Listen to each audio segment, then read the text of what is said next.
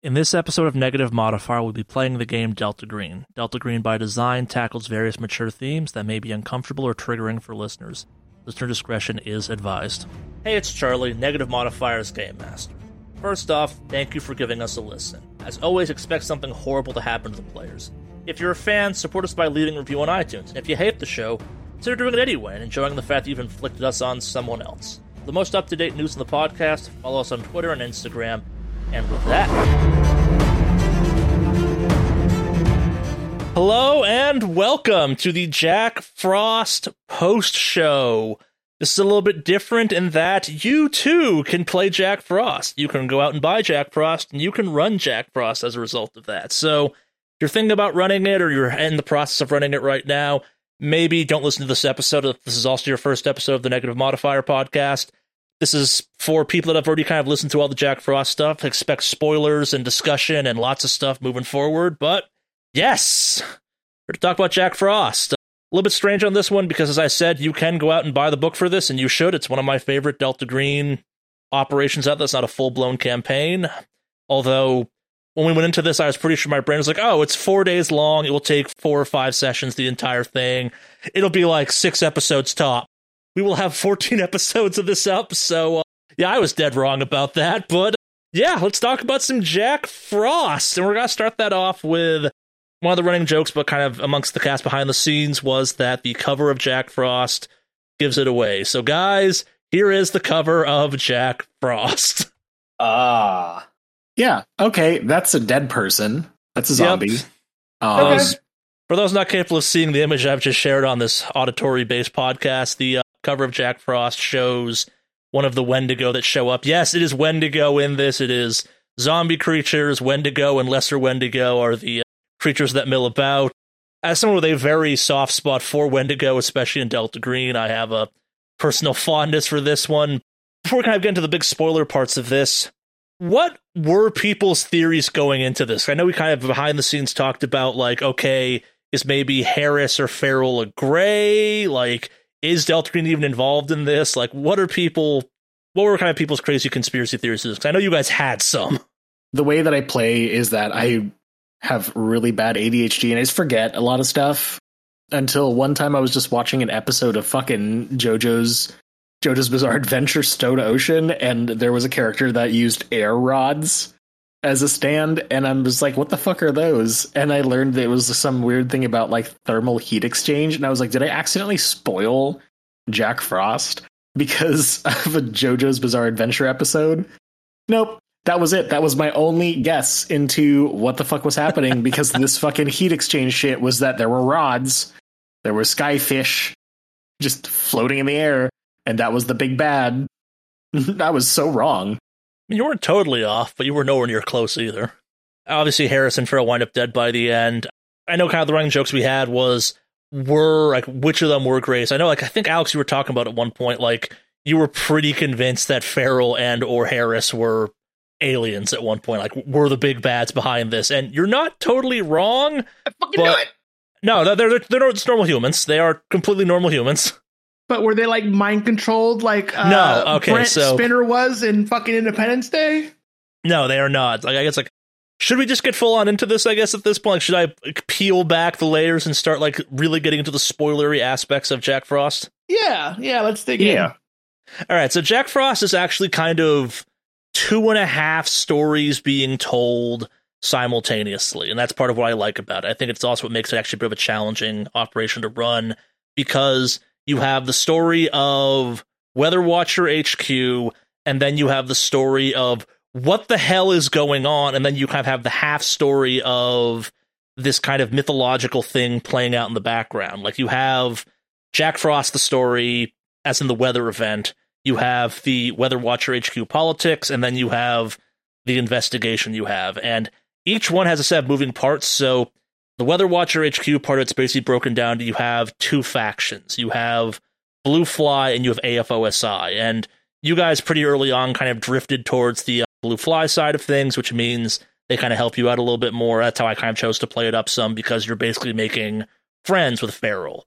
Harris is in charge. Harris is a majestic kind of 12 representative for all of this thing, which is the evil Delta Green the also extremely well-funded, evil Delta Green organization that exists that kind of goes away by the end of the 90s, early 2000s, and that's what we kind of typically play in the kind of later, more current-day event stuff of Delta Green.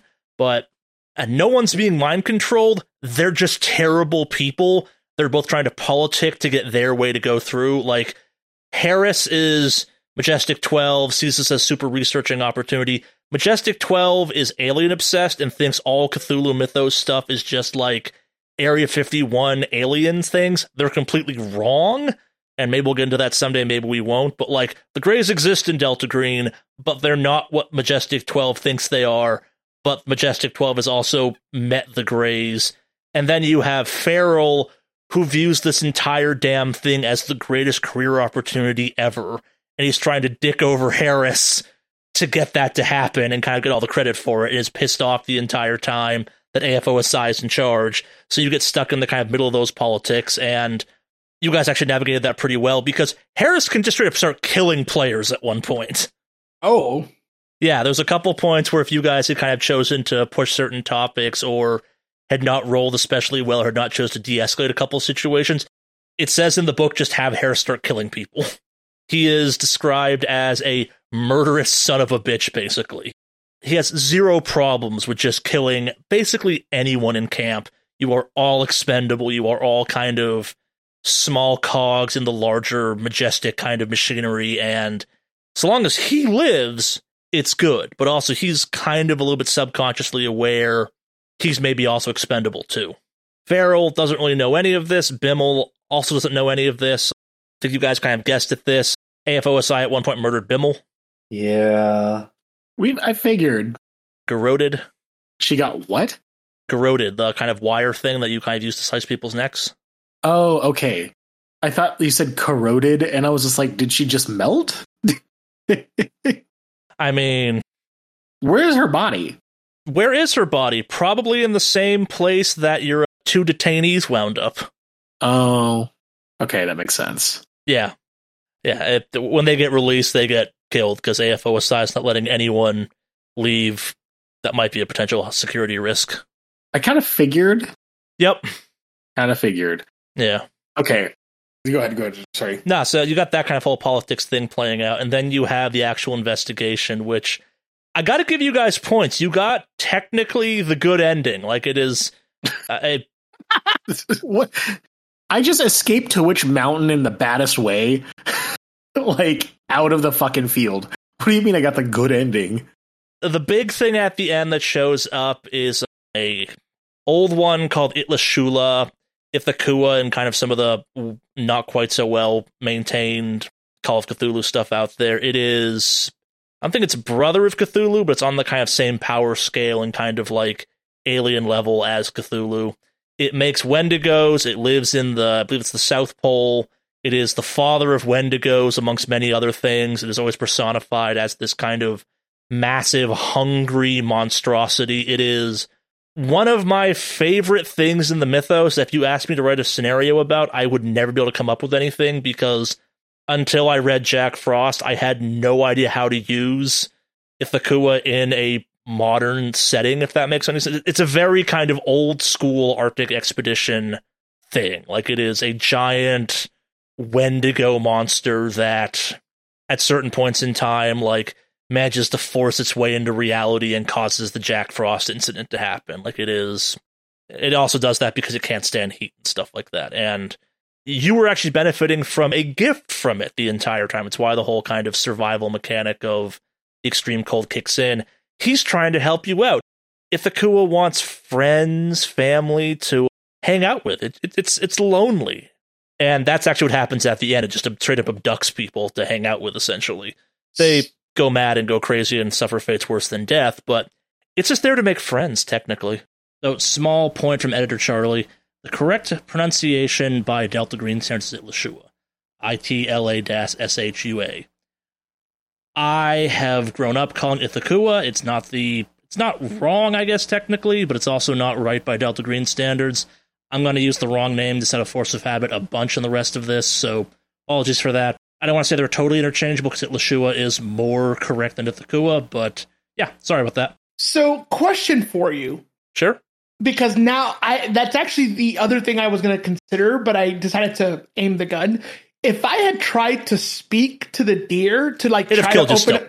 it would have killed. Okay. It's a Wendigo. Like, basically, kind of the way things work is you have no undead things the first day, the second day after you then start having risen dead, which can become Wendigos, the small ones, and then for the big finale, if the Kua wakes up, anything big, and it goes full Wendigo out, and Wendigo are hungry. So part of Envy, you guys technically got the good ending is by you banished Ithakua. Like you did the chair thing, you did the sacrifice, you successfully stopped him from fully manifesting and kind of contained him some, which means the Wendigo go away after a couple days.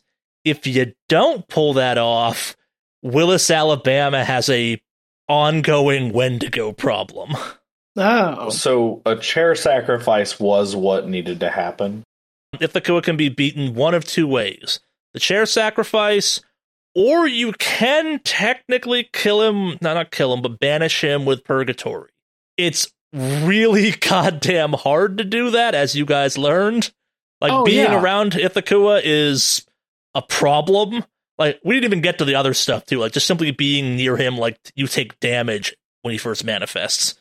Like, his presence is enough to knock stuff out of the sky and blow up trees and stuff like that. Like, the fact that the helicopter ride went as bad as it did, as fast as it did, was kind of fortuitous, where it's like, okay, cool. Like, we don't have to have the whole, okay, take 1d4 of damage. It's just kind of the air around you explodes because, hey, Ithakua's here.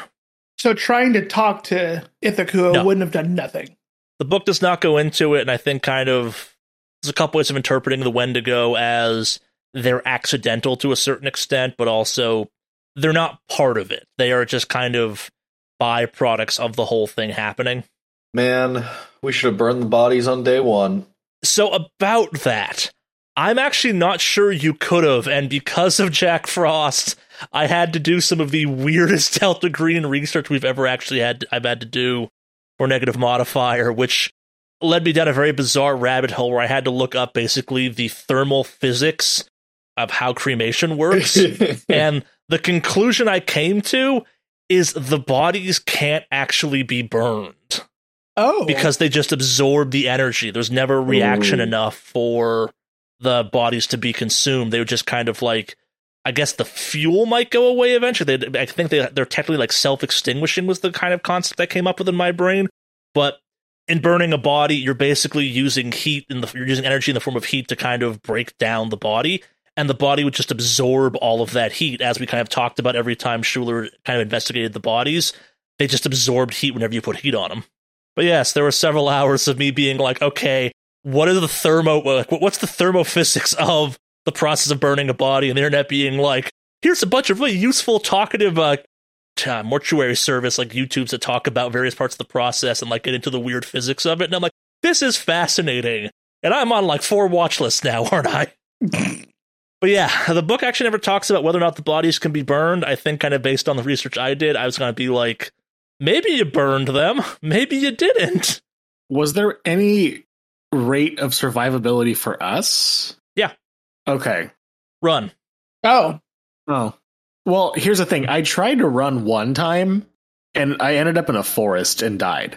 So... Oh, yeah, it's quite hard to do that. I guess, like, to successfully run, you have to beat these things at athletics tests, and these things have...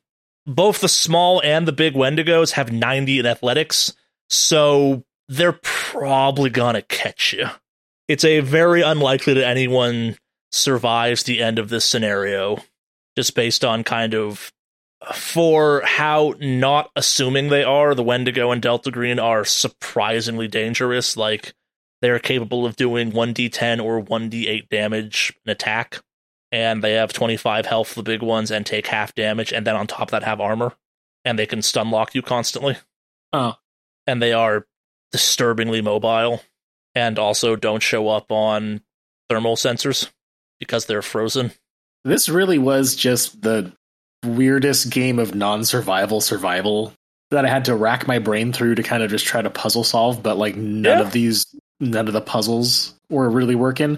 Like the entire town of Willis, there's a portion of it that I really was trying to think, like, what am I supposed to get from this? Like, what am I super looking for? How am I piecing these things together?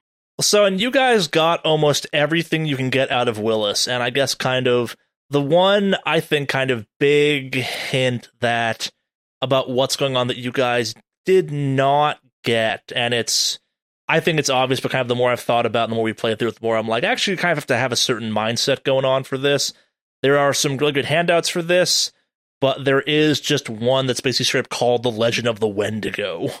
That if you guys had started kind of researching, like, the Native American presence in town.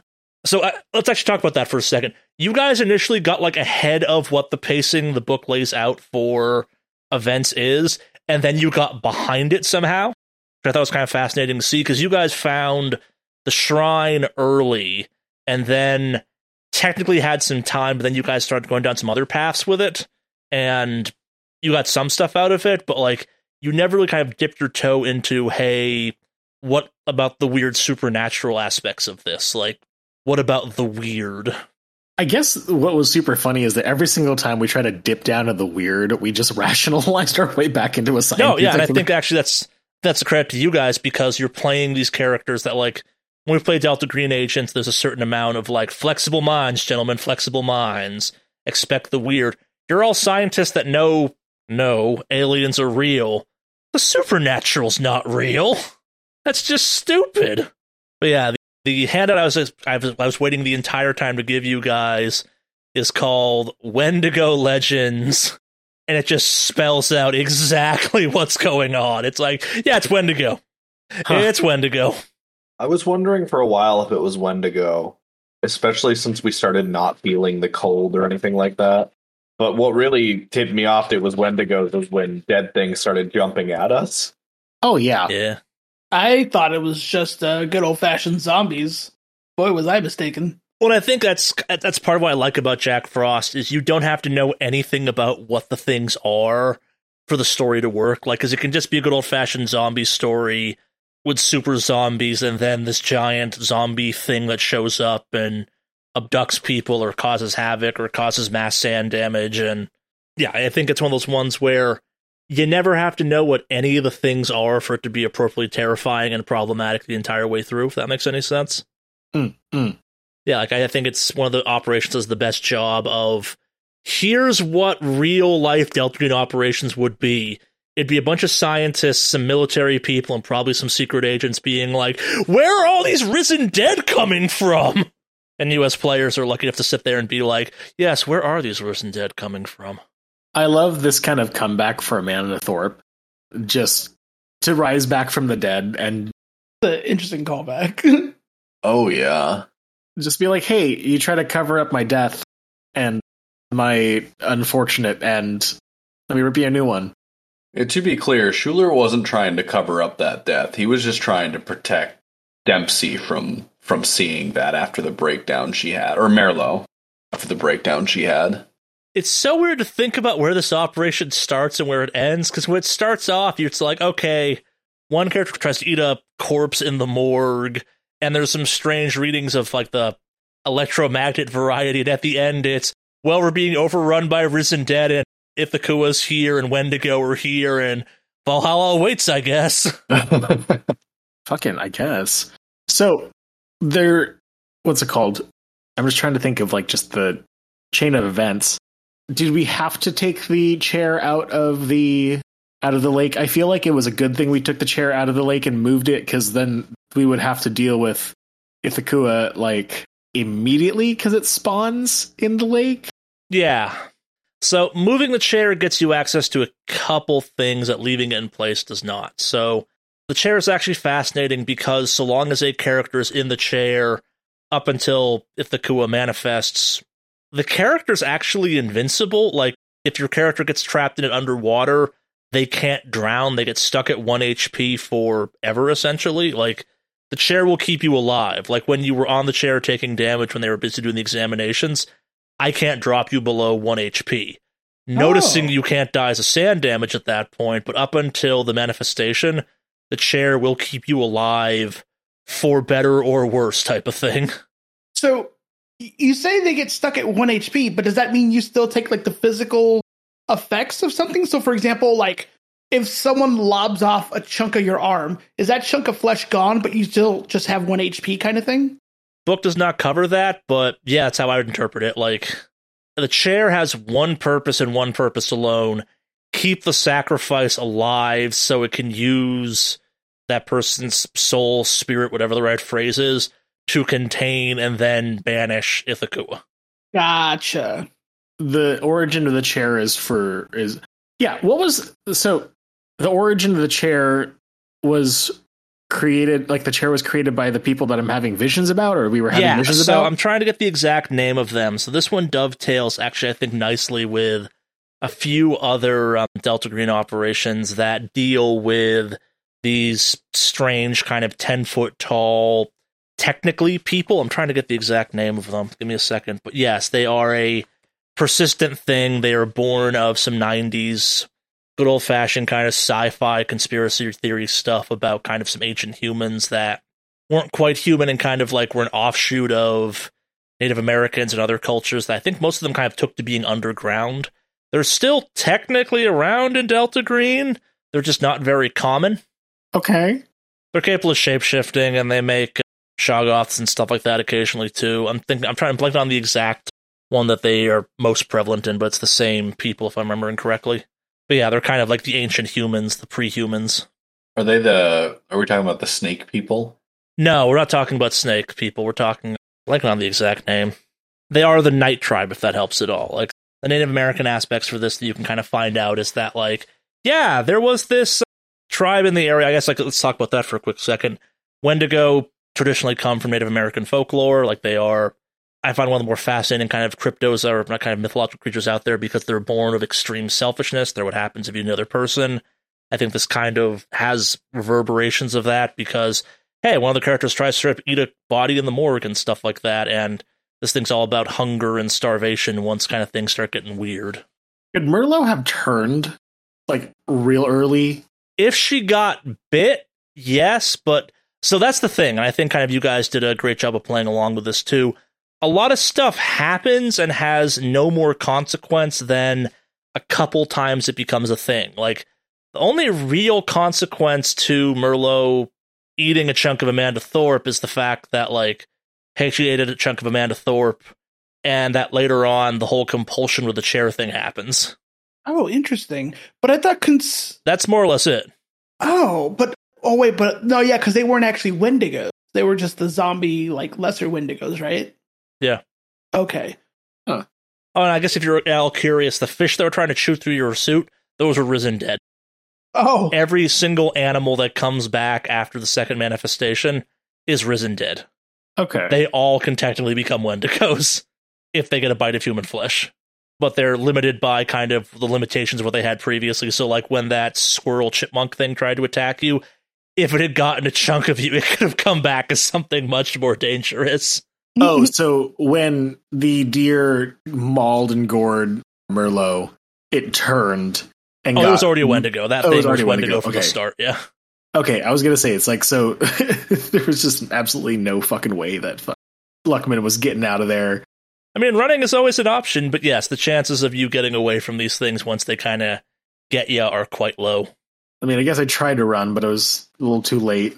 No, and if Schuler had survived, kind of, if Schuler had successfully run away from the Wendigo that rips into the trailer, there was another Wendigo, the one that was tracking him earlier when he went off to stash the bodies, on the roof of the trailer waiting for him. I'm kind of glad Schuler died. It's a very fitting end for him. Shall we talk about Schuler's side mission?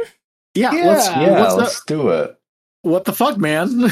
So, Schuler, is all about the research and whatnot, but a few of Schuler's friends stepped on some toes a couple years back, and they were killed, basically. They disappeared, or rather, they died in suspicious car accidents, but they were killed.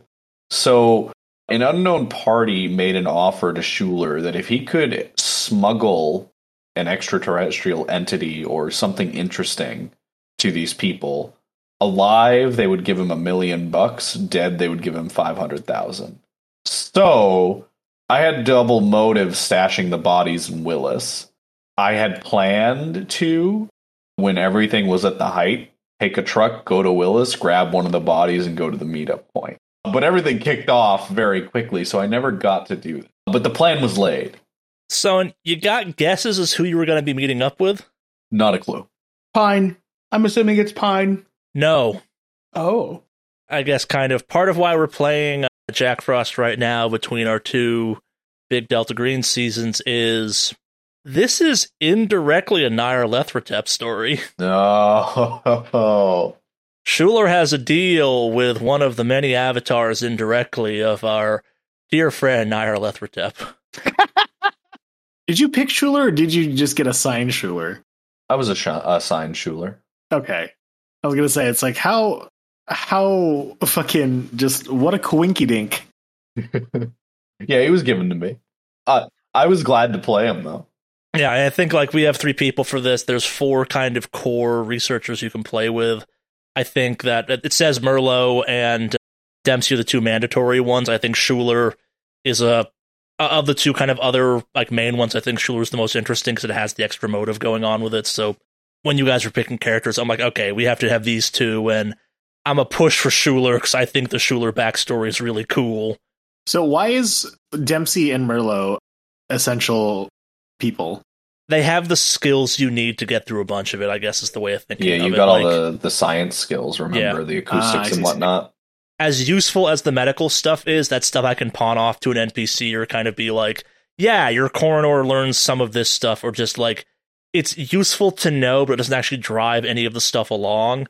Think about kind of trying to figure out all of the science-y stuff involving the anomaly without Merlot and Dempsey. See, here's the thing. I totally felt or totally thought I was like being a little useless with how I wasn't really able to do anything outside of science. So I guess cool.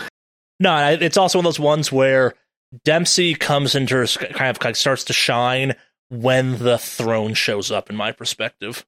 Oh, so just like I died right before I got useful.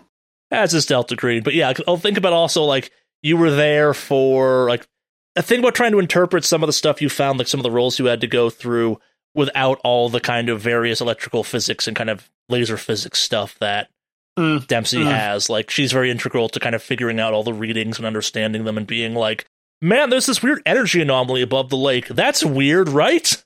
That makes sense. Yeah. Man, I really didn't want to put someone on that chair, but Are you sure? The way that you the gusto that you had. Look, playing Delta Green, I knew the moment you attached to that chair that had to be part of the solution. I was like, well, it does weird shit. It makes you part of the chair. That's going to be part of the solution. I didn't know it was the solution, but I figured we'd need something with that to deal with the anomaly. I honestly thought that you were going to pick, or Alex, I totally thought that you were going to dip. I really actually thought that you were going to dip.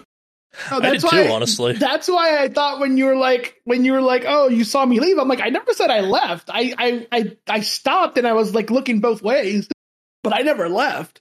And no, I mean, the survival's one thing, but I also, before you did ask me, hey, like, should I do this? And it's like, well, you put your trust in me. Like, there's no way I can abandon you now when you literally like asked me, like, should I do this? And like, kind of thing. Like, the guilt would have killed me. Plus, despite the fact that you had no bond towards me, you were actually like a 13 bond with my character. I think that's actually one of the cool things about the game, too. It's one of the rare ones that you start off with some essentially Delta Green bonds with a couple of the characters.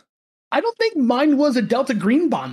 No, it's not a Delta Green bond. You were bonded to another player character. I think one of Schuler's is another one of the player characters possible. Like one of the NPCs who did not wind up using. Yep, Siddiqui.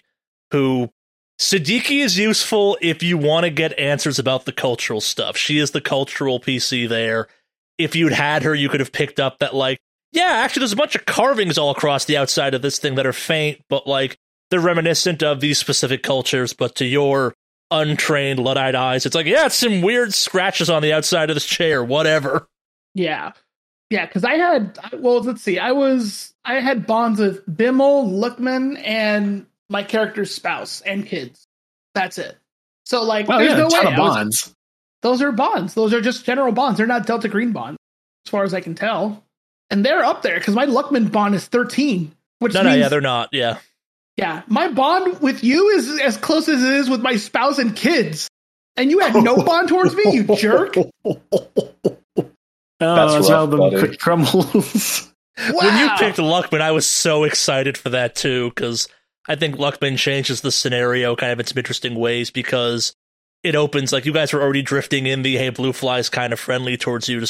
That's the weirdest thing. The notes I had for that were basically kind of me keeping track of, like, what side you were siding with and also kind of how you'd taken certain decisions. And yeah, there was a period of time when you actually were friendlier with AFOSI because you were just doing your goddamn job, and, like, everyone's like, fuck Harris, and rapidly it was like, nah, we're gonna side with Blue Fly, and then Captain Luckman joins. It's like, okay, yeah, you have the fucking Blue Fly skeleton key now because he just is a Blue Fly person. Yeah. I was going to say, there was a point where Merlot, Schuler, and I think Dempsey almost jumped Harris and killed him. What would the result of that have been if we had killed him? I mean, AFOSI agents would put you down. yeah. The reality, too, is, like, the chances of all three of you beating Harris, possible, but low. He is a monster. Well, I had a gun at that point. I had hidden away. Yes. So, and I know we don't have a whole lot of health, so it could have come down pretty quick that we might have killed him. I guess, what would our backup characters have been? Or would that have just been the end of the op? So the backup characters were, and what are the backup characters? The backup characters, because of how we set this up, were, you could have been Siddiqui, who is there for all of that, and she's kind of the anthropologist of a bunch of this stuff. I like her a lot. I totally get why you guys picked the ones you did, though, too. And then also you had the extra Blue Fly soldiers. So we had Luckman and Master Sergeant Jacob Hardy in reserve as your backup characters. So I was going to burn through the kind of, like, there's 6, hey, these are the main player character ones. And if we burn through all those, I was going to start having you guys start playing as your more generic Blue Fly soldiers at that point. I gotcha. Yeah. And I think at that point it fundamentally changes too, because you're involved basically with the assault at the lake, and it's not so... The chances of your Blue Fly soldiers figuring out that, hey, there has to be a sacrifice are possible, but I think it becomes much more of it becomes almost a survival campaign hard at that point, because it's, okay, shit goes crazy, the lake happens, were you unlucky enough to be at the lake close enough to have some of the ill effects of that happen? What do? You probably try and extract, and it becomes you running through the snowy woods as Wendigo pursue you. Yeah, I think, like, one of the things that sold me the most about Jack Frost was actually Shane Ivy's Twitter when he was busy playtesting, and he just put up a thing where it's like, the most recent Jack Frost playtest has ended with a Wendigo, with a zombie deer ripping a soldier in half in the middle of the woods as he ran to kind of a checkpoint. And I'm like, okay, what the hell is Jack Frost, and when can I play it? What is this operation? Yeah, I think most Jack Frost, your mileage may vary depending on your handler and kind of what happens, but I think most Jack Frost operations are going to end with some form of a TPK by design. It's Majestic. Fuck them, they're assholes. They're the worst people you'll ever meet. I agree. Fuck Majestic. Yeah. Well, that was my first experience with Majestic, I guess, or direct experience with Majestic. Isn't it great having all that money and resources and having none of it fucking matter? You have all that money and resources, but you have to deal with people like Harris. Yeah. Good God. The true monster, Harris and his bureaucracy. So I should actually talk about that for a second. So I think you guys started picking up on this at the end, but you guys had a habit of discussing stuff where Harris's basically spies on you could totally keep tabs on it, where it's like, yeah, no, they're just there in the room with you, and they're like, yeah, we're not going to make a big deal of listening in, but that's why Harris always knew what was going on. Well, there was There was one point where we had a private conversation with Farrell that he overheard. How did he do that? It basically boils down to any communication of any kind that happens in the base, there's a decent chance that Harris winds up hearing about it. Like, basically, you have Farrell, whose whole thing is, I want to turn this into a big career-defining moment. And then you have Harris, who is a paranoid to the point where he's, like, wiretapped every single thing in the base possible. He's monitoring every phone call that happens, every radio transmission, like, the whole, like, my job is to kind of control the information that comes out of this. Pretty high. And he just also has AFOSI spies all over the place. Also, Farrell hates Harris, but also he's technically in charge, and Purgatory is weird. Because technically it's technically Farrell's guys that have Purgatory there and have the training in it. Harris is just telling them to use it. Like, Farrell's weird. He doesn't like Purgatory, but also he kind of is like, yeah, I'm fine with it. They also get more crazy as the ops go on. Like, they are both, everyone suffers from diminishing sanity as kind of the hours tick on throughout the operation. That makes sense. Yeah. It's actually got some fun notes about how to play them, and Harris is fascinating because he goes from, like, calculating and murderous to erratic and murderous. Like, I guess that kind of, like, behind the hood stuff. If Lookman is good enough to get into one of the helicopters, Harris tries to murder Lookman in the air in the helicopter as you go to fight on Mythicua. What the fuck? That's how fucking crazy Harris gets. Jesus.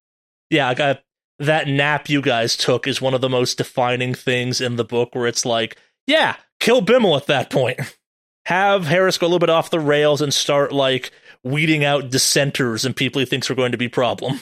Really get into Harris as a bad man who does bad things. I guess any questions about some stuff we kind of played through, or kind of could stuff have gone differently? No, you answered my one question that I had in particular about, like, if I was going to try to talk to the deer, but yeah, that ain't it.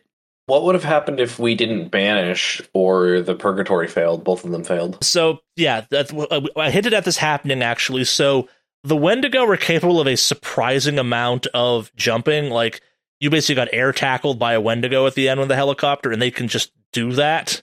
They, like, as long as you kind of get low enough, they can get at you pretty quickly, and they hit. So, eventually, if the Kua goes away, he just kind of wreaks more havoc. If you don't banish him, the Wendigo are permanent and become a problem. Mm. That was, I guess, I'm kind of talking about the little epilogue thing I threw at the end there. That's not part of the book. The book kind of talks about, like, if Schuler survives, maybe he becomes a Delta Green target. It's like, yeah, he would be a Delta Green target. Oh, absolutely. No, I think it's kind of, at the end, basically, it was me kind of explaining, okay, it's like, yeah, you guys, despite the fact that you died, you technically got the good ending. Yes, you died, but of the variety of endings possible, that's technically the best. Like, the Wendigo aren't running around, like, it's self-contained at that point. It's like, yeah, that was fucking weird, and Delta Green's like, yeah, it was weird, stop asking questions. So we talked about Schuler's, like, side mission, but part of I'm going to tell you guys Schuler's motivations so you can get an idea of how I was playing him. And he's got some interesting ones. There's live long enough to see your discoveries go public. That's pretty self-explanatory. Then there's prove yourself the smartest. So he's kind of a narcissist. Another is it's not my fault. Another is look out for your fellow researchers. And the last one is get rich. So he's a bit of a character. Yeah, after playing, what was her name? After playing Florence, I thought it'd be kind of interesting for Dylan to play through a same job, totally different mindset. That's why I kind of pushed him that way. Yeah, Schuler's just a bad person. You're all kind of bad people, honestly. Like, Dempsey's the closest one to not being a bad person, because she's not busy, like, developing doomsday weapons. Yeah, that was a surprise to me, hearing that Merlot helped develop Purgatory. That was crazy. Yeah, not help develop. I think I was the lead scientist on that project, actually. Yeah, that's crazy. Heavily involved. Heavily involved. That's why as soon as I heard Purgatory, I was like, wait, fuck? What is that doing here? Which is kind of funny, too, given my character's background. Because I believe my character escaped. Hold on, I'm trying to remember exactly. My character ran away from Argentina. Yeah. Specifically because of political violence from the regimes there, only to go work for the government somewhere else and build them a super weapon. Oh, Merlot has seen some stuff. Yeah. Oh yeah. Merlot has seen some shit. Yeah. Her family literally fled in the late 1970s to political violence in the, I guess, what's called the Dirty War in Argentina. So, yeah. Yes. Ironically, Jad got the two good characters in the entire game. Good as in not bad people, I guess. It was very weird to play the two good characters in the game, to be quite honest. Not really some of the good characters either. I was so confused. Well, yeah, I was a little, like, hazy on Huckman's motivations initially, because I thought there was, like, an animosity, seeing as how he was a Blue Fly soldier, but still, like, trying to figure out how in the world to kind of incorporate the friendship with Merlo, especially because she wasn't one of my bonds. And so I was like, is it like, eh? So, but after kind of rereading it, which was kind of interesting, especially because I didn't have like the bios in front of me all too much. Yeah, that was a little rough, but I feel like it kind of pulled through at the end. Nonetheless, it was a little refreshing to kind of just be like, let's just kind of get through some stuff. Let's jog about it. Who knew all this exercise and healthy living would be what got you killed? Well, Nah, it's actually kind of fascinating because I think me and Dylan have the context of, in the larger kind of Delta Green mythology, blue fly soldiers are fucking terrifying. Like, they're kind of a threat that exists. Yes. I was looking over Staff Sergeant Hayden Wells' stats. Kind of fucking yoked. Yeah. Yeah, they are kind of this, like, specter in the background along with something called NRO Delta, where they just kind of swoop in and fuck up Delta Green operations hard on you. Like, they are. And part of why I like Jack Frost is you get to have them, and it's like, oh, if we could play Blue Fly, it'd be so much easier. No, it wouldn't. Shut up. When to go or when to go. Yeah. At the end of the day, we're still mooks. Yep. Yeah. Like, Hayden Wells' stats kind of remind me a little bit of Foxtrot stats almost. Yeah, they're operators, yeah. Yeah. Oh, operators. That was I'm intrigued to play an operator next season. But I'm going to be an operator that drives, so maybe I won't be good at fighting. I promise this, you will not get purgatory. Who needs purgatory when you have a truck? True. I kind of wish you guys had gotten to shoot purgatory. It's got a 60% lethality. Oh, it's ridiculous. Oh, it's a super weapon. Yeah, it hits. Hold on, let me. There we Would go. you have like melted in response? It's got some side effects, yeah. Hold on, I can tell you because I have it. Technically, it's part of my character sheet for Hayden Wells. Man, I bet we die if we fire. No, it is possible to successfully use purgatory without dying. And I guess that's the thing, too. If you use purgatory to banish the Kua, you kind of get the good and the bad ending because he goes away, but I think at least the way I kind of read the book, the Wendigo are still permanent, so it's like, he's gone, but he goes away eventually anyway. Yeah. So Purgatory device is 80%, including a plus 20% for an area attack, 30% lethality, reduced to 20% at long range or 10% at extreme range. The kill radius is 10 meters, and the base range of it is 200 meters. Like, it's a beefy weapon. It's great. I'm surprised it works. It actually works pretty well. The issue is you have to hit very specifically for the Kua to care about it at all. Yeah. Yeah, I imagine you have to hit the lethality. Yeah, it's not just hitting lethality, it's like big lethality. Yeah. Fun little fact about it, though. When you roll the stat for it, you have to roll int. Oh, that's interesting. The thinking man's weapon. It's a thinking man weapon. So you have to roll int for it. You would literally be better off having one of the researchers up there firing it for you if they had the Absolutely. training. Yep. Yeah, and for it to work, you have to crit on the lethality for it, so you have to get that, like, 33-11. You have to get the... Oh, that's rough. Yep. So basically the stars have to align. Yeah, is it possible to kill Ithakua with the Purgatory? Yes. Is it likely? No. Is a Wendigo or the big man himself going to smack you out of the air first? Probably.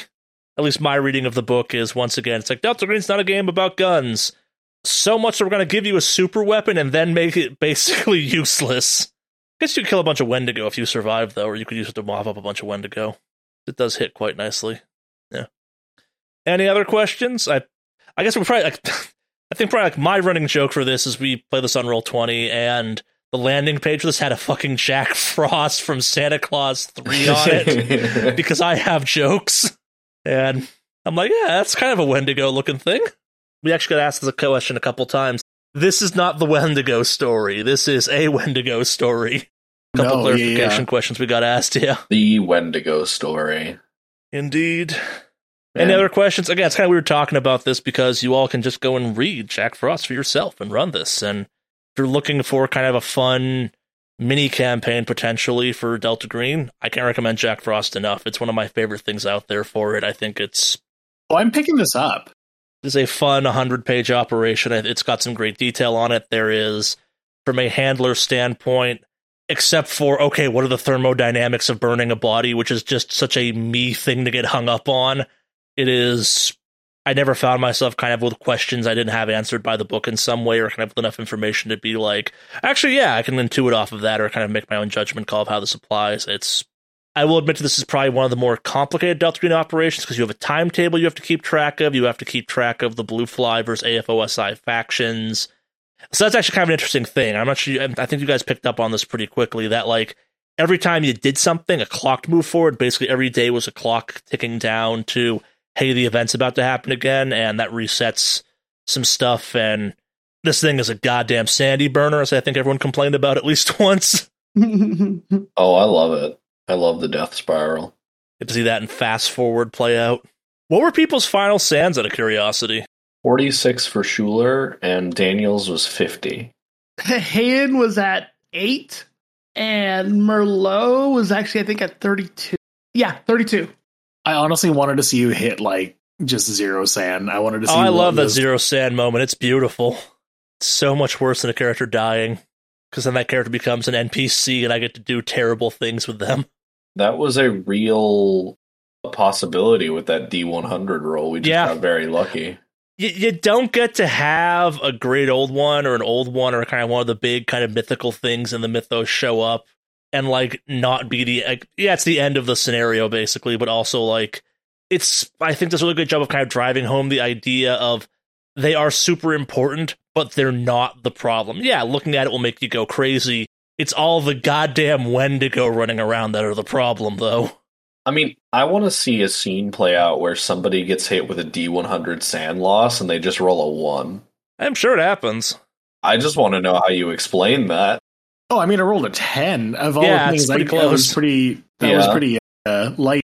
Compo's sanity points. I actually did not break my breaking point. I was sitting around 43. Dempsey, I've broken a couple breaking points, and that was at 32. Jonathan Lucky Luckman actually was pretty all right with 50 sand. I mean, having another character step in does help with the sandy burning a little bit. Oh, yeah.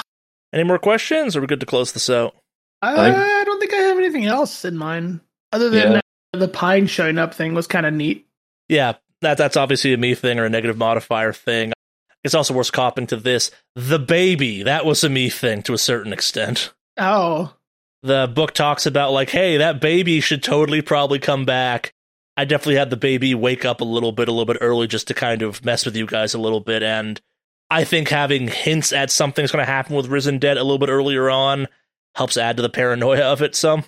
It was nice. Yeah. And I got to say chest burster.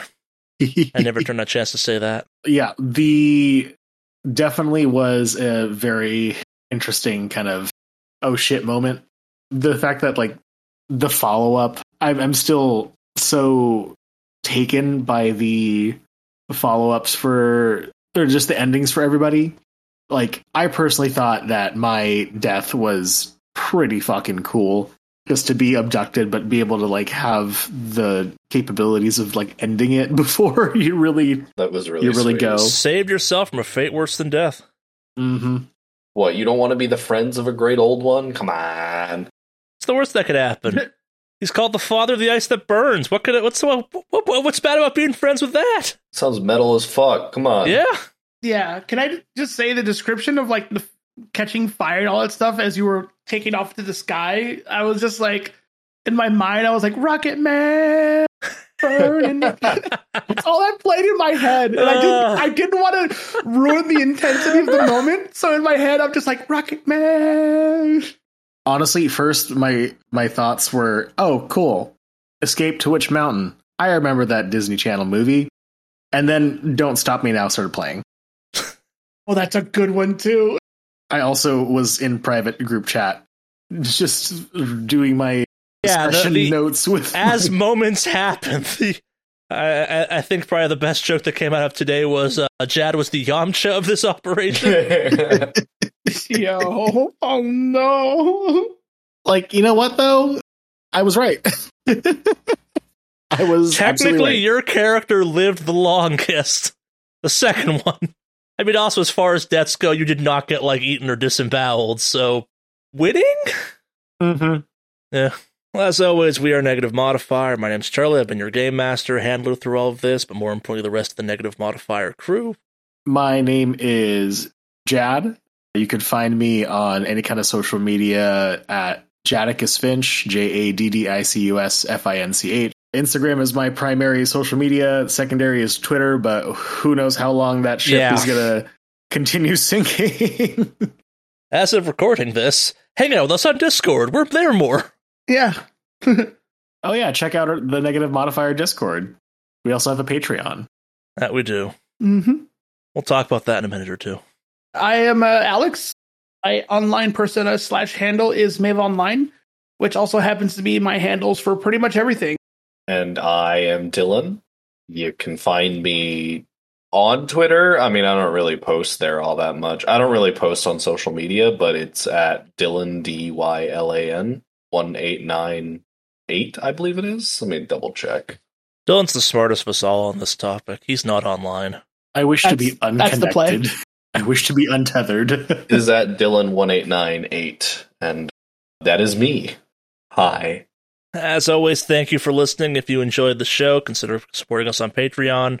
We also have a Ko-Fi, but also your listenership is more than enough for us. It's awesome seeing all the comments we got on this stuff. It's awesome seeing the feedback. We got the impression you all seem to really enjoy being along for the ride on this one. We hope you enjoyed your time with Jack Frost. We hope you'll continue to be a listener. We have more stuff planned in the future. And again, as always, thank you for listening. If you made it this far in the post show, thank you for making it this far. Tell your friends, tell your enemies, review the show on whatever your preferred platform is if you have the time to. And yeah, thank you for listening. Hope you enjoyed. Bye-bye.